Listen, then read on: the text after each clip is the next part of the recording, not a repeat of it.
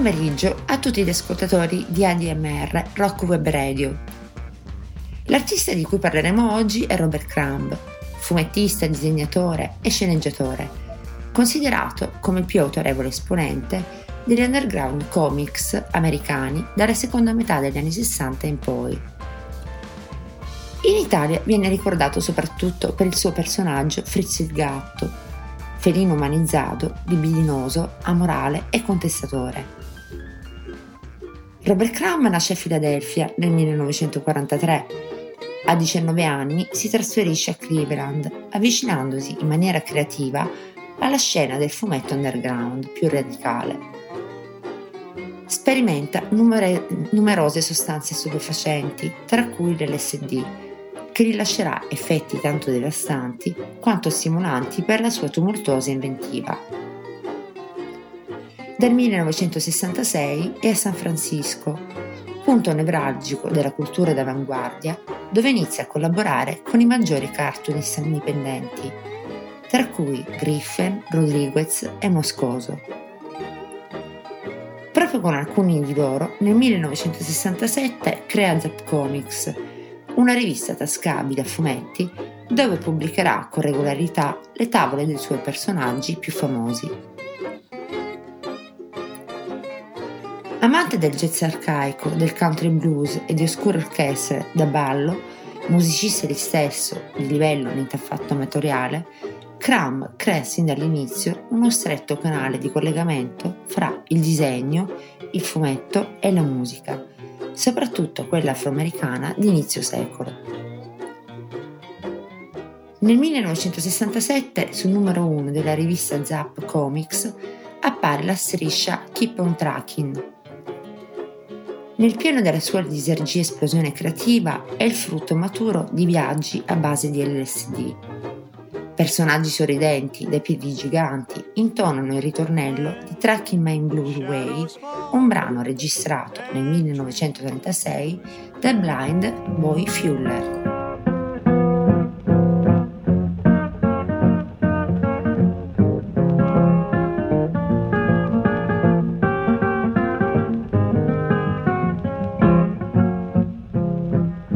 I got a gal here in this town.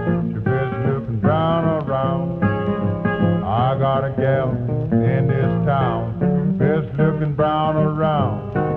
She's a strict till it mate, she ain't no hand me down. Catch you truckin' with 'em, gonna shoot you down. Keep on truckin', mama, truckin' my blues away, truckin' my blues away. Keep on truckin', mama, truckin' my blues away. Keep on truckin', mama, till you truck my blues away. I got a gal, she's little and neat. When she starts truckin', man, it's so sweet. Keep on truckin', mama, truckin' my blues away, truckin' my blues away. Keep on truckin', baby, truckin' my blues away, yeah.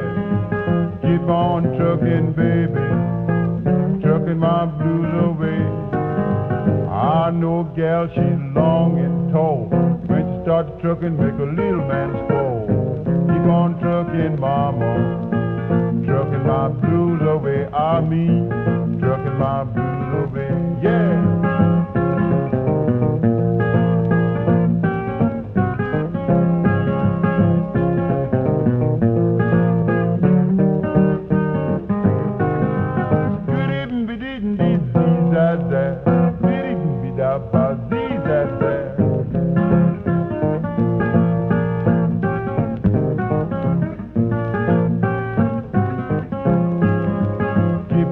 Truckin', baby, truckin' my blues away.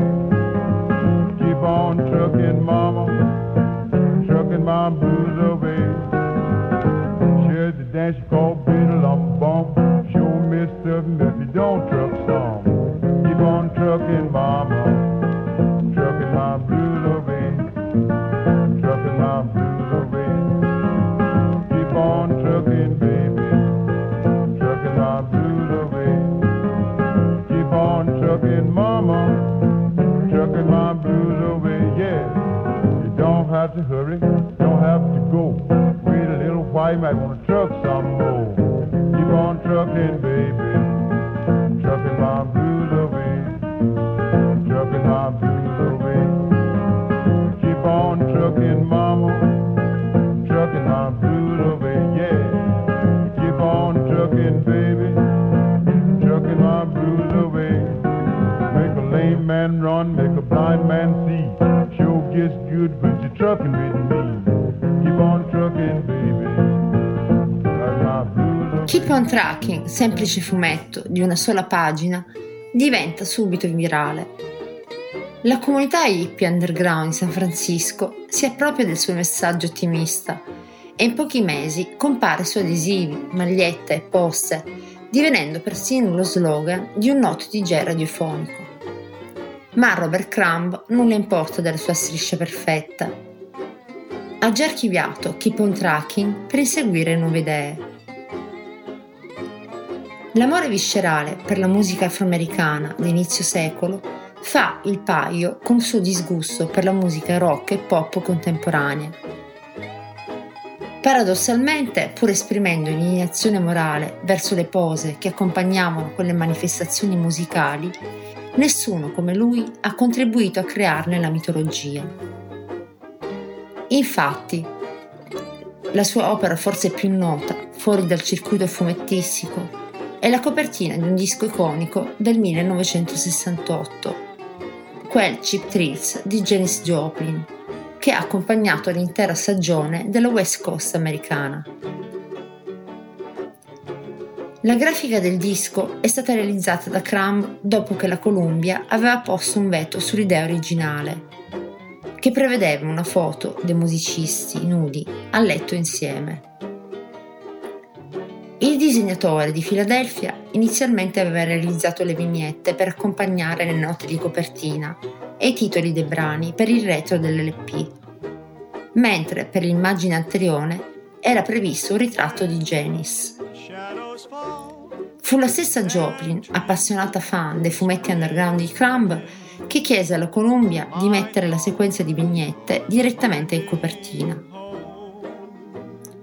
La tata di colore che canta la ninna nanna a un bambino bianco in fasce che piange a squarciagola è un'immagine tanto iconografica quanto eloquente del testo di Summertime, uno dei brani più famosi del disco e dell'intero repertorio di Janis Joplin.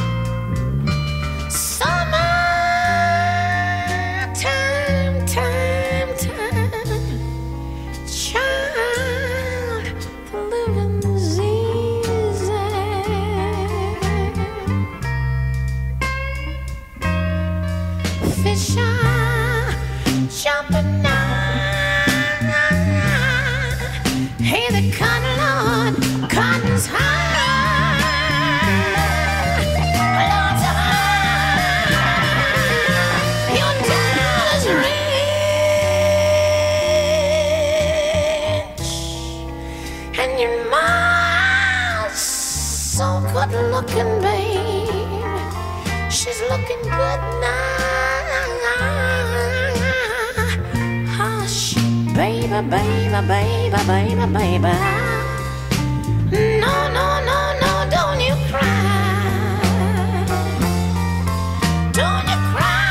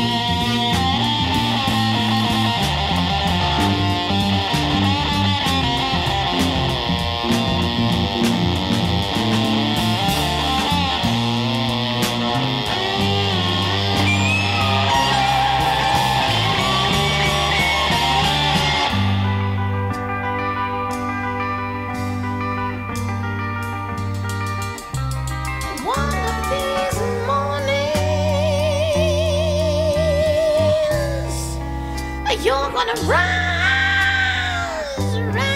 up singing. You're gonna spread your wings, shout and take to the sky.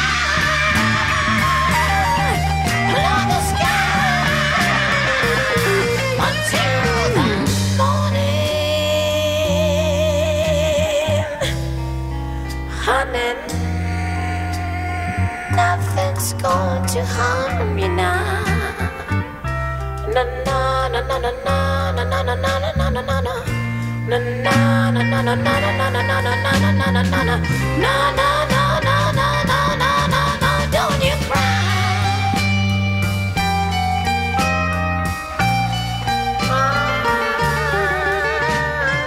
Robert Crumb autorizzò la vendita delle stampe della copertina di Cheap Thrills, alcune delle quali firmò prima di essere vendute.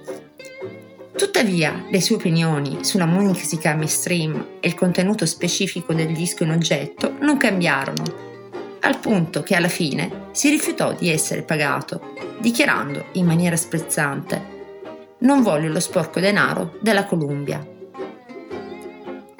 Il canale di comunicazione col suo mondo musicale elettivo, il blues e la musica afroamericana, continuò a mantenersi vivo nel corso di tutta la sua straordinaria carriera di disegnatore e fumettista. Dopo la fama raggiunta improvvisamente con la copertina di Cheap Thrills, apparve un fumetto che ha come protagonista Mr. Natural, altro personaggio più famoso di Crumb insieme a Fritz il gatto.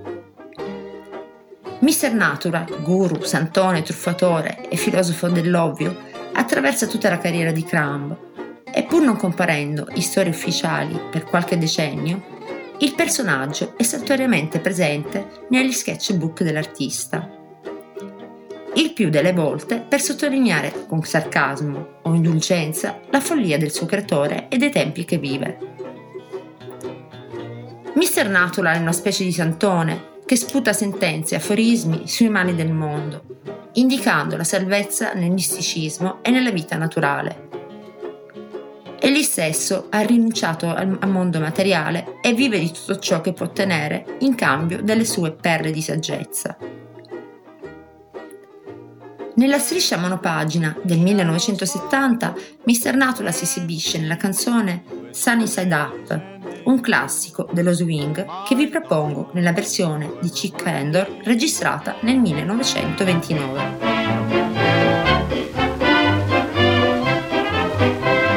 There's one thing to think of when you're blue. There are others much worse off than you. If a load of trouble should arrive, laugh and say it's great to be alive.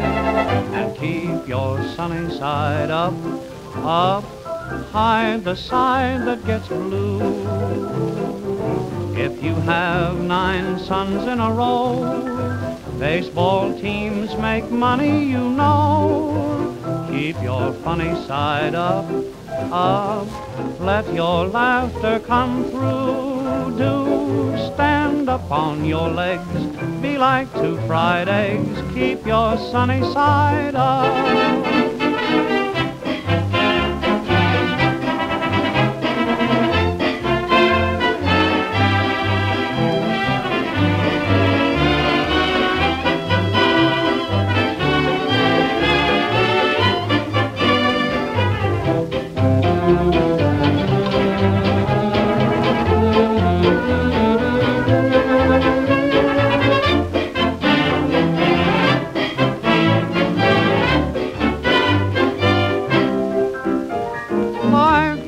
Pleasure or a pain, good or bad, successful or in vain.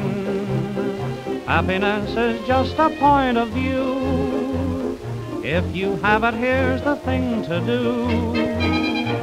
Keep your sunny side up, up, drown a frown with a smile. If you think it's raining for you, just remember others are blue. Always look for the bright side. start the day on the right side. You'll find life worthwhile, learn to wear a smile. Negli anni successivi la cifra stilistica di Robert Crumb si evolve, tracciando spesso le sue traiettorie dentro e fuori dal mondo musicale. La vivacità dei viaggi con l'LSD garantiscono a Crumb una solida base per lavori assolutamente scintillanti e visionari. Una rappresentazione esemplare della sua energia creativa è Cubist Bebop Comics, pubblicato nel 1972 per la rivista XYZ Comics. Il fumetto trova anticipazioni negli checkbook realizzati da Crumb già nel 1968.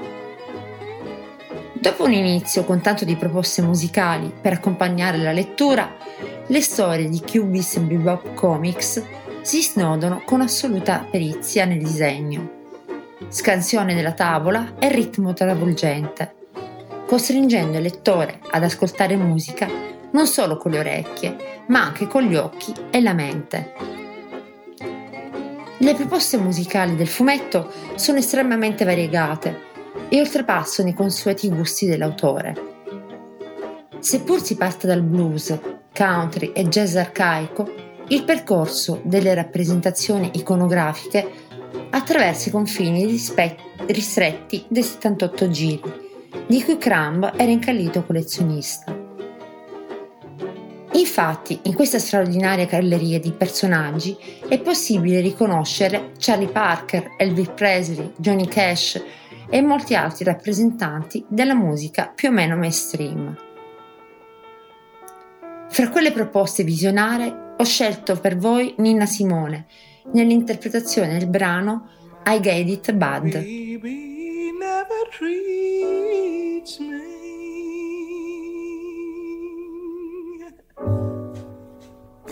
sweet and gentle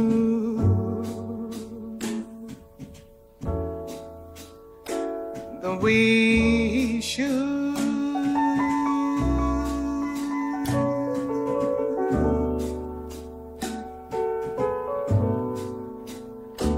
I got it bad, that ain't good. No, that ain't good.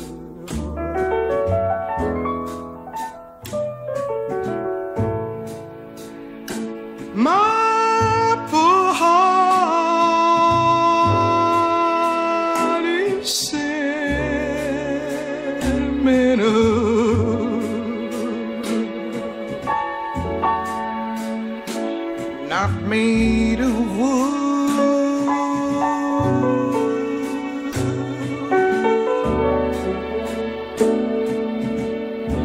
Cause I've got it bad, and that ain't good.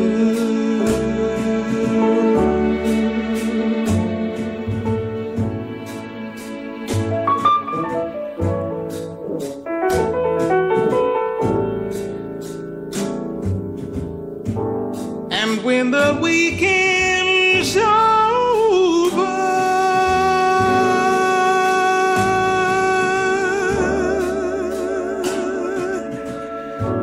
and Monday rolls around,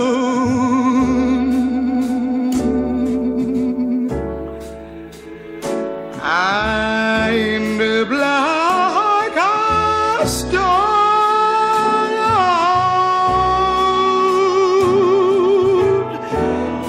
just crying my heart out. Oh,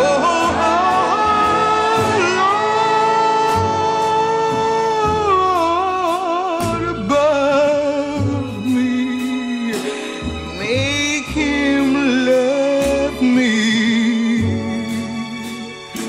the way he should, the way he should, because I've got it it so bad,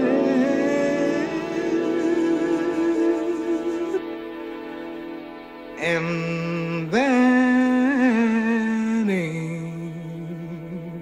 good.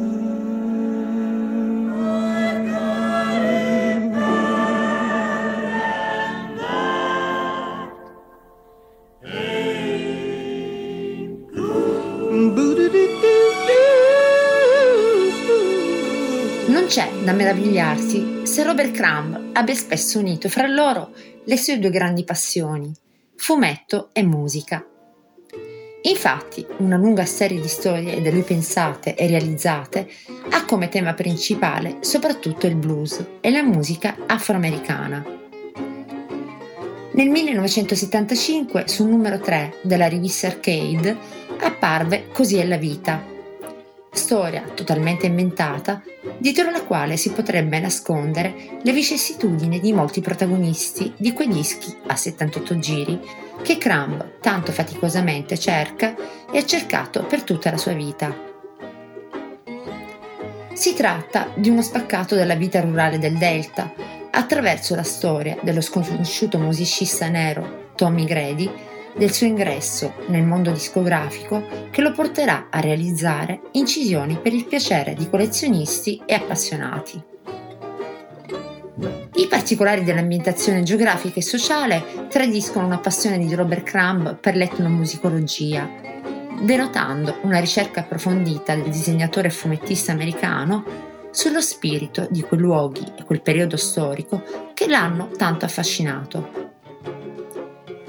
Mi piace pensare che il personaggio immaginario creato da Crumb abbia avuto come maggiore fonte di ispirazione Tommy Johnson, uno degli esponenti più significativi del blues arcaico e di cui vi propongo l'ascolto del classico Cool Drink of Water. I bought and she gave me gasoline.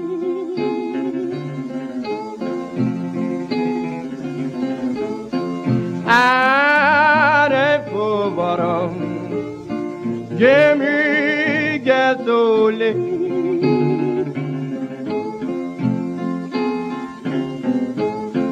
I bought and she gave me gasoline. Lord, good Lordy, Lord.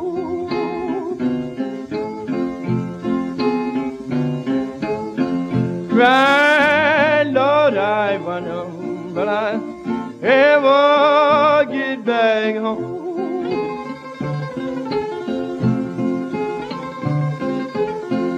Right, Lord, I wonder, but I ever get back home. Lord, good Lordy, Lord.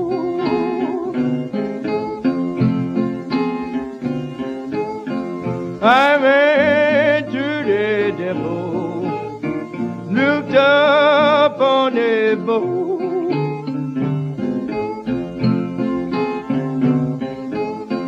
I'd gone, I lost, it is the bound, train bed go.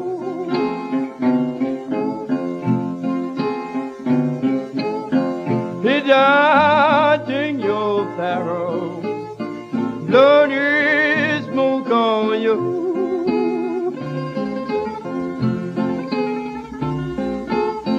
It's dodging your,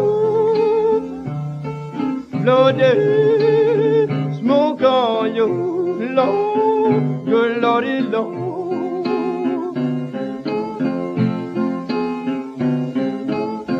Lord, I had a conductor, could I ride a blind? You wanna know, can a good man ride blind? Son, buy your ticket, buy your ticket, caught a train, none of mine.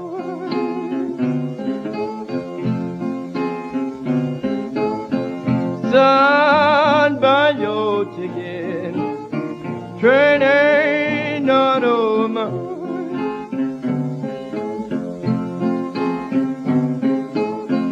Son, buy your ticket, Lordy, training, none of my Lord, Lordy, Lord.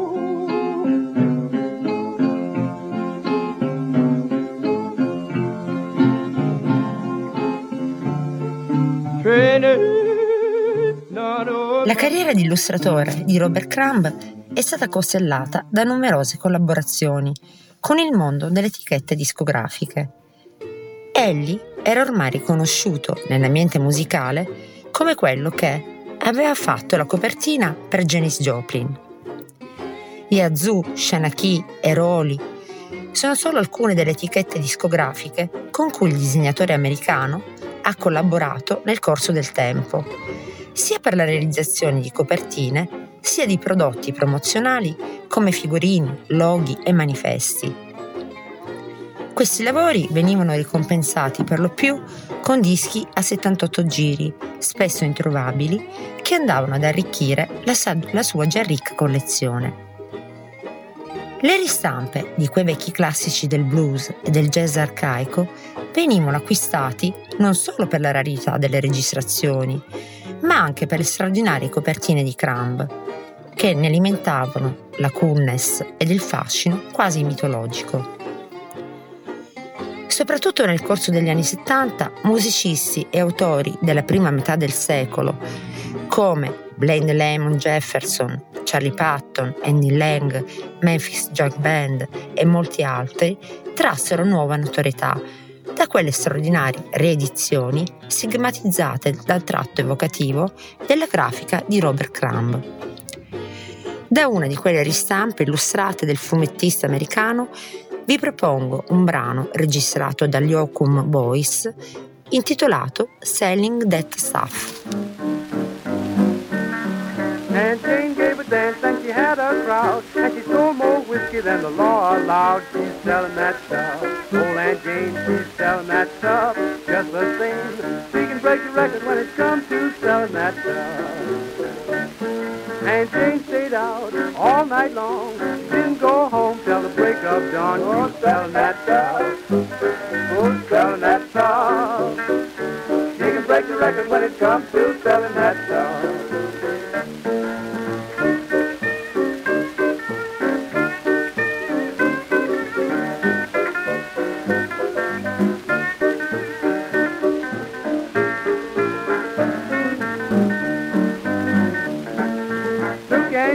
The county jail, she didn't need nothing to go her bail. She stole that stuff, she stole that stuff. She really break the record when it comes to selling that stuff.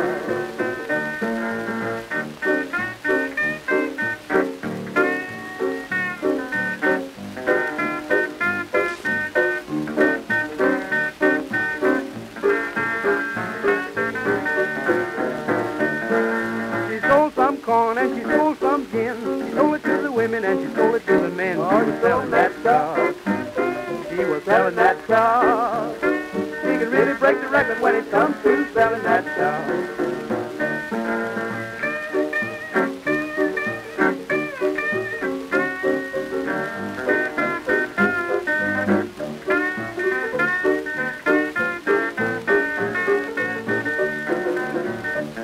Uncle Jim went to jail with a heavy load. They gave him 30 days on the county road. Oh, buying that stuff, buying that stuff. He can really break the record when it comes to buying that stuff.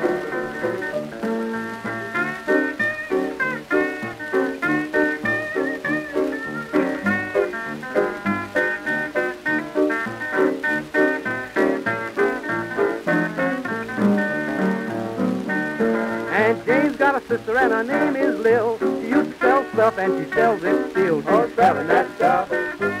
Oh, she's selling that stuff. She can really break the record when it comes to selling that stuff. Oh, sell that stuff. Oh, sell that stuff. Selling that stuff. Selling that stuff. She can really break the record when it comes to selling that stuff. Robert Crumb guarda la coolness afroamericana come ad un modello di irraggiungibile dignità e di sano senso della realtà. Le sue illustrazioni rappresentano efficacemente quello stile d'espressione. pietra angolare dell'ossare al mondo del negro nella società americana. Un modo di vivere che, seppur annegato, viene a volte preso affettuosamente in giro da Crumb. Anche per oggi è tutto con Art on the Music. Vi auguro una buona serata e un buon proseguimento su ADMR Rock Web Radio.